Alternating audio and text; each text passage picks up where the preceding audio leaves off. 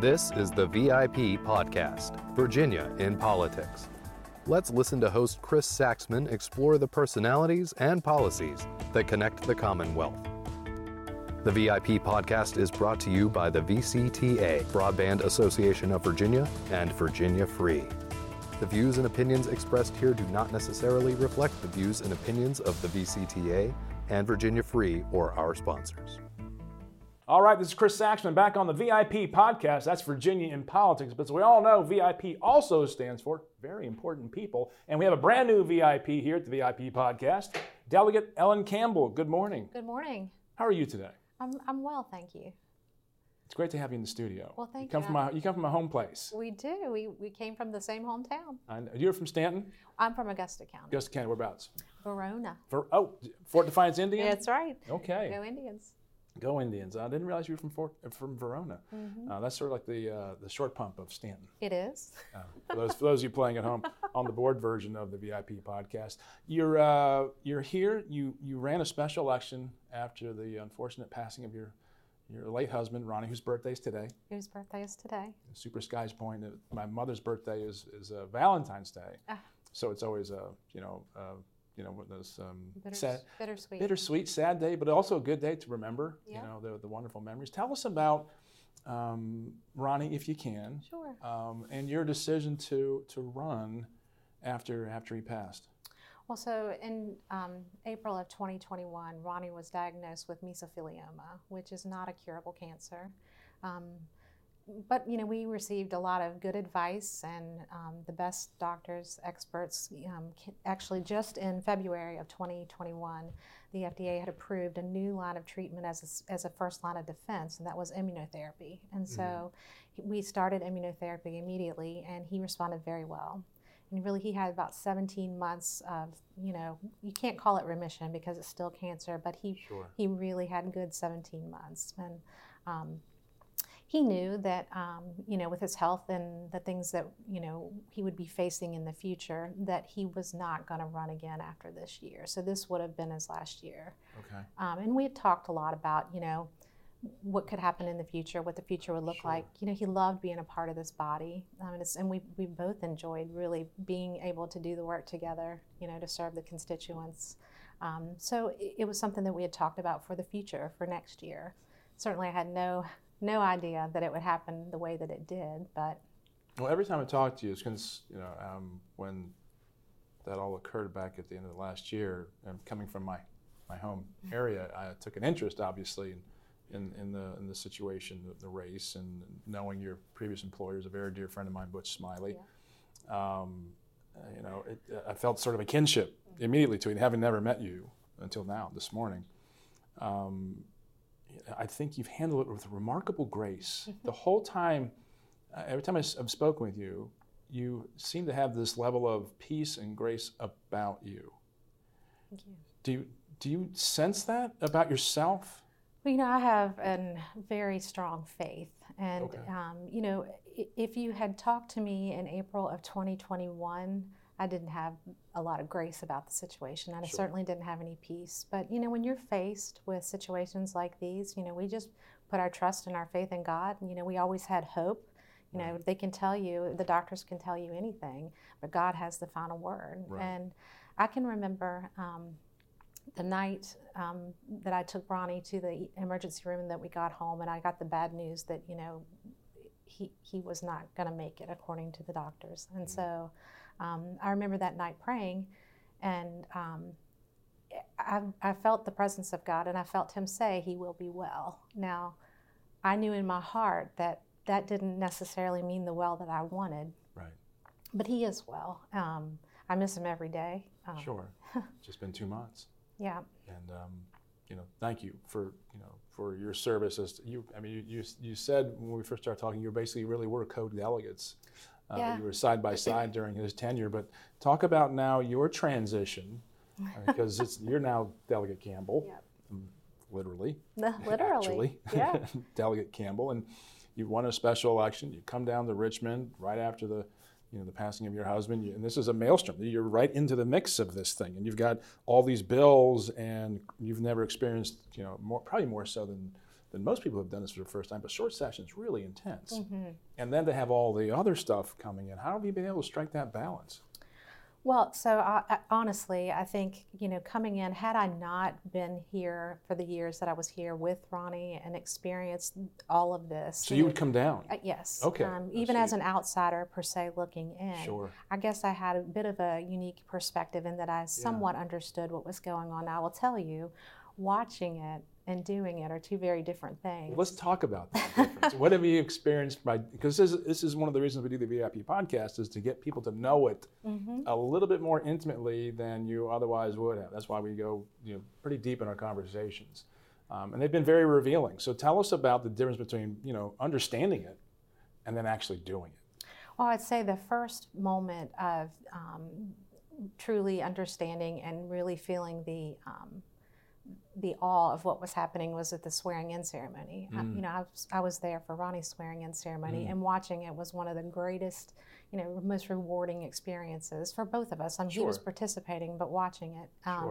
But then to have your own swearing-in ceremony, where you feel the weight truly of what you're getting ready to do to represent, your constituency. I mean, it's a very humbling and awe-inspiring moment. So I think that was the first day, that really set the tone. And then, I've been really struck by the kindness and the graciousness of everyone in the body. People have been remarkably compassionate, offering to help in any way they can, and that's from both sides of the aisle. I mean, this that's good. And so many people have come to me, particularly those that were on the other side of the aisle, and said, we didn't always see eye to eye, but I had such great respect for your husband, and I'm really glad you're here. And well, that's nice. Those kind of things, really have meant a lot. And I'm sure it provides you with a sense of comfort. It does. That while it's really important, everyone knows and is being very human in that moment to say, we're here to help you, but we're still going to vote against you. Oh, sure. Because I saw that I went through your bill list this morning. I was like, well, that didn't go so well. Yeah. Oops.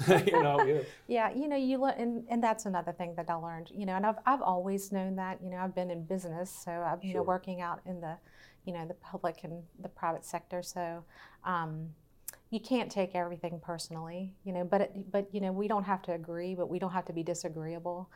Some of the nicest folks that I've met, we don't agree on a lot of things, but they're good people. They're down here doing what they think that they need to do and what they were elected to do. Right. So you have to have a mutual respect for that. Well, I think it's remarkable that you're able to do all this, given what you've been through, and understand and have this balance of perspective and decency about the place, because people don't look at politics quite that way. They've got to do their own things and they run their own shops and trying to pass their own bills. But when they look up and go, oh, this is time to put that aside. And they do put it aside very quickly. And that's, I think, what's lost in our politics is our humanity.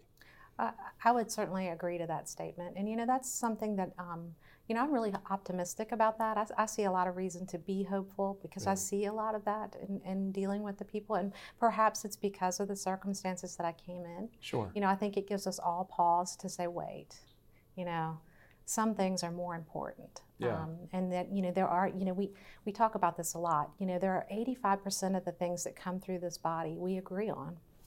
There are 15% that we do not, and we may never. Right. But if you think about it from that perspective, we have much more in common than we have that divides us. And that's so true, because when you look at what comes across nationally, everything's divided. And all this stuff you see in the press is about the 15%. You don't see all the bills that come through are unanimous. And I'll tell you one that I passed. I think it was 2006. It was on clean air emissions. And it was a very controversial bill. Jack Reed carried it, and I put a version in that I thought was going to pass. And then it did pass, and it was going to pass, and it didn't make a lot of press because we passed it unanimously. Right. And I thought it was a great accomplishment, and I rolled it back into Jack's bill so he could get credit for it because he's the one who won the argument. Right. My legislation just got it done. And I didn't need the credit, didn't want the credit. It's not about it. It was about clean air, and that was the most important thing. But no one ever talked about it. Well, it wasn't a fight. Right. You know, that's so revealing in our politics. If it's not controversial, it doesn't make the press. Well, and maybe not so much in my view revealing of our politics, but more revealing, honestly, of unfortunately of media in general, right? Yeah. That what gets people's attention. The things that sell, the salacious stories, the dog fights that happen. Right. That's what people tune in for. So Right. It's not that the things that we do that go unseen and unheard are not important, because most of them are incredibly important. But people want... People aren't going to fight over clean air. No. They agree on Well, it. they shouldn't. That's right. They shouldn't. So that's, because it was like people were up there at the podium they were supposed to be opposed to this, and they're like, we kind of think this is a pretty good bill. Right. That's right. And then, so there wasn't any. So, but anyway, if it bleeds, it leads. That's the old mantra in media, and But I think that's a dangerous mantra. I think if you look at how divided we are, as a country, that is not a positive posture to take. No, it got so bad. 12 years ago, we had the kids out on the back porch. Michelle and I did, and we said, "What would you want in the world?" And William, who is now 27, so this is about 15 years ago. Gosh. I can't believe how long it's been. Oh, and he said, I would like to have a news service that reported nothing but positive news. Mm-hmm. This is a kid who's wasn't even 12 at the time. Yeah. Imagine that. Think about that. Just let that sink in, that this kid at that age, I think he's 10 or 12 years old. So this must have been 15, 17 years ago. We're getting older and older. So he started his own blog. And his name is William, and he's called Weewa. He was Weewa News. Weewa News. Weewa is all about positive news. But thank you for your perspective and your grace at this time, very difficult time, especially in American political history. But you're not stopping there. No. You're running for re-election. I am. And tell us about that journey. Well, so I'm running for re-election, but I'm actually running for a new district. Right. So, and truthfully, this was the intended idea originally before Ronnie passed. We had no idea that he was going to pass in December and not be able to finish his term. I mean, right. I'm sure you've heard, he was literally the week of his passing, he was working with the, folks down here to make sure that his bills were in order and that things would carry on and he would be ready to be here come January. So it was that sudden. It was very sudden. Wow. Yeah. Wow, I didn't realize that. Yeah. Yeah. So you've decided to run for the new 36th. You're in the 24th, and you won't be alone. No, I won't be alone. you have an opponent. I do. But let's talk about your race and what you're looking at, and how your perspective of being a legislator down here in this quick period that you're in, and now you're running for re-election at the same time. Well, I would think about that quite often, actually, and it's funny how it sounds daunting to folks, but know from being in the role here, sure. You're always running. Sure. It's a 2-year turnaround, and so you don't ever really stop running. No. And so since 2018, I've been running with Ronnie, okay. every year. So it doesn't feel that unusual, but I think it's important. I think that the people of the new district deserve to have a very conservative representative. I think that if you look at the dynamic and the demographic there, it's a very strong Republican. Conservative area, and I do believe that I'm certainly qualified to do that for them. And your decision to run, there's another incumbent down here. Yes. Delegate John Avoli. That's right. From Stanton and Augusta County. A good friend, I might add. Yeah, it makes it, but didn't stop you. No. Tell me about that. Why didn't it stop? Why didn't you go, done enough? John's here. I know John, he's a good friend. What is the driving force? I think this is a really important element to people going, okay, what else? Because there's a point at which you kind of go, okay, it's been a difficult journey, but she's not stopping there, which I think is impressive. Well, thank you. Well, so again, remember, it was never my intent to finish Ronnie's term. Right. It was always my intent to run for my own term, so that I could, continue the good work that he did. So going in, you weren't just filling out his term. You were going, okay, and that was the intent all along. Well, I wasn't aware of that. So I probably didn't phrase that exactly right. I didn't expect for Ronnie to not be here this year. So I never planned. So he was going to run. He wasn't going to run, but he was going to finish this term. Okay. And then the next time around, we had talked about the fact that I would run and he would be a great support to me, so so the decision to do this in my mind had already been made. You were going to run. Mm-hmm. He was going to not run, and you were going to run. Right. Oh. Okay. I didn't articulate that very well, did I? It takes a while. I'm not that. That's okay. I'm not that bright. It's early. I usually need the crayon version of everything, I so definitely it's fine. need crayon versions some days. Okay, so you were going to follow in his footsteps and run, right? Regardless. Wow. Okay, so what do you want to do? What's your platform? What are you forwarding so you go back to the constituency, say, if you send me back, I'm going to do this. What is this? Well, I mean, Ronnie and I are very aligned in our views and our morals and our values. So certainly all the same things that were important to him are important to me. Our safety in the community. I mean, public safety is a very important thing. It's important for all of us. Sure. Education is critically important. We've gotten a lot of attention in education right now, but we have always firmly believed, and I think a lot of the constituency believes, that we really just need to get back to the basics in education. We need to teach our kids, how to critically think and not necessarily tell them what to think. Right. Economic development, in our area particularly, in the new district also, but in the district that I'm covering now, that was always been a really important part of this. We need to make sure that we have some really important and good opportunities for economic development. Right. And back to education, I think for a while we've had a lot of focus on four-year universities, which I'm an advocate for education. I think it's very that part important. of the valley is chock full of higher education. They are. But if you look at the mismatch of skills and jobs that we have available right now, I think that we've maybe done a disservice to our students by not focusing a little more on vocations and trades. Those are things that we need, and those are very well-paying jobs a lot of times. So those are the kinds of things, just trying to make sure that people have, a place that they can live and they can raise their families and they can, be safe. Right. Well, it's a beautiful part of the world and wonderful people. And I think that workforce development legislation that the governor is putting through, which is monumental. People don't understand the depth and breadth of this. Again, to the point we had earlier, it's just not sexy. No, it's not controversial when you fix something and get it right. That's exactly right. And that's right. what Youngkin has done. Governor Glenn Youngkin has done this year with it.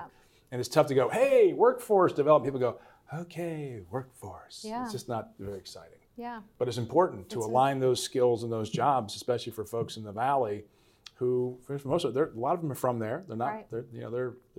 They went to the local high schools, the local community colleges, and they have to be right fitted for the jobs to have a very successful career there. And another thing, you're exactly right. And another thing, as I'm sitting here thinking, I think I do have a desire to make sure that we do a little bit better job of supporting our ag industry.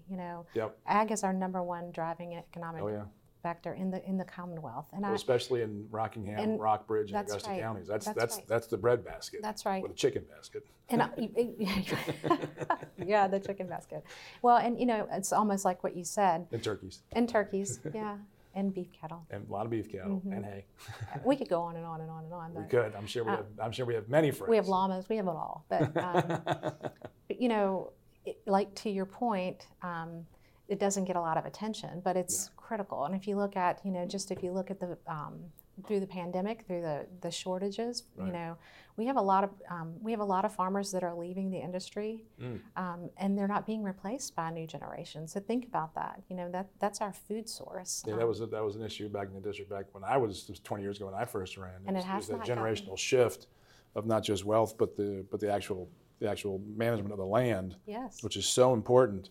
Any movement in that sector towards more of the organic, higher value added crops that are farm to table? Is that happening more and more in the valley? It's happening more and more, and I think also maybe a positive unintended consequence of the pandemic has brought that more to light, because folks are starting to see the value of being able to find what they need and going out into their community and getting it and sourcing it from their local farmers. So it's a really growing part of our ag industry. Well, you've got some real dynamic people like Joel Salatin Yes. down in Middlebrook, who's doing fantastic work. He's Yeah. internationally known for his work. Yeah. And restaurants in Stanton like the Shack, they're starting to become sort of vibrant in not just, they're nationally known stuff from the Valley, but is there an economy behind that, and can it be supported? And if so, how so? I mean, I think that's a great opportunity for you to go out and start talking to me. Like, how can we accentuate the ag industry here and really develop those, frankly, more profitable crops? Well, we can do that, and the crop part has not popped into my head as we're having this conversation, but this did, and sometimes you'll learn that my brain works a little like Swiss cheese, so I will just point this out to you. One big issue that we're facing right now in our area is we don't have enough processing facilities. Oh, yeah. And so, give you an example, we bought half a beef, but it took a year to be able to find a place that would process it. So, we didn't buy it and hold it for a year, but, those are the types of things that I think, not just, producers in terms of, producing the food, but there are business opportunities that are there for people to come in and open up more processing plants. We don't have enough of that, and that's a frightening thing. That's a food security issue. Well, that as well is also an opportunity to diversify all the different opportunities for ag and animal growth and animal husbandry as well, and to get those to market as well. Higher value, more organic, less. I don't want to throw it's like it's a bad thing, but corporate. The scaled up version of industrial farming, when you have a lot of opportunity to create a vibrant agricultural sector, and with all of the support systems that are there in the market, it might be a nice little add-on, and see how it grows. Yeah, I think so, and I think there's been, there's been a big push and a lot of new attention to that very thing. So I think we'll see a lot of positive things coming out of that. I certainly plan to advocate for that. Well, good. Let's talk about Ellen a little more. Ellen. We do this rapid fire. Favorite TV show? Gosh, that's so hard. I've been binging on Netflix, so it's really hard for me to say. But I just finished Heartland. Okay. Love that. Do you have a favorite growing up TV show that you couldn't miss? This was a weekly you have to do. What was that? Love Boat. Did you really? Love Boat. Oh, I loved that. I wanted to be, and I'm trying to think of her name. What was her name? Lauren Tees? Oh, no. No. I can't remember her name, but she was the cruise director. Oh, Julie McCoy. Julie McCoy. I knew who you were talking about. I couldn't come up with it. I thought the actress name was Lauren Tees. Okay, yeah. So, it's been a long time ago, so I'm not Julie remembering. McCoy. Oh, I wanted to be her. Really? Oh, yeah. She had the best job in the world. Favorite movie?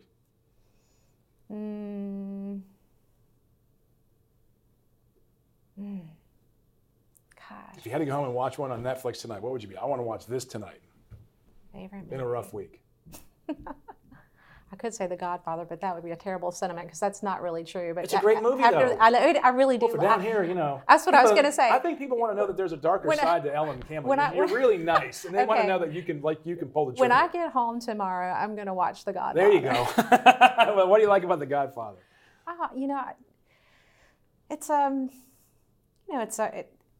It shows you kind of the seedy side of things. Yeah, Okay. there are parts of it that you think, wow, do people really live like that? Is that really a possibility? But then you unfortunately recognize that there is some truth to that as well. But Favorite book, or the one you're reading now? I haven't had a lot of time to read a lot right now. I'm sure. I like The Hunger Games. Okay. Okay. Favorite place to visit? Vacation spots. Where would you want to go if you could go? Where would you, if session ended, and it will end probably next Saturday. Sorry, Senate guys, the House is getting out of here. If you could go magically anywhere in the world, what would it be? Where would it be? Well, so I really enjoyed St. Thomas. Okay. And I also really liked Puerto Rico. Okay, so Caribbean. I like the Caribbean. I like when you get off the plane in St. Thomas, they bring around a tray of rum. Maybe that's why we like it. I don't know. It's certainly a warm welcome. Instantly right there. Favorite sport teams? Do you have any favorite? Do you follow any sports? Yes, I do. So I like the Dallas Cowboys. That's unfortunate. I get that sometimes. Good. I'm a big UVA fan. Okay. Okay. Football, basketball? Both. Everything UVA. Mm-hmm. Okay, very good. Mm-hmm. Well, Ellen, it's been a pleasure getting to know you a little bit more. We wish you the very best here from the VIP podcast. Make sure you like, subscribe, and share on YouTube, Spotify, and Apple. Okay. Tell all your friends, of course, back home. Absolutely. And we wish you the very best throughout the rest of the session. And good luck. Thank you. In your primary. Is it a primary? It is. Against John Avoli, and that's June 20th. June 20th. June 20th. Exciting stuff. 5 days before my birthday. It'll be a great present. Okay. Well, she's so positive. Nice to see you. Thank you so much for having me. Thank you. It's Chris Saxman on the VIP podcast, brought to you by VCTA, the Broadband Association of Virginia and Virginia Free, of which I am its executive director. Thanks for joining us.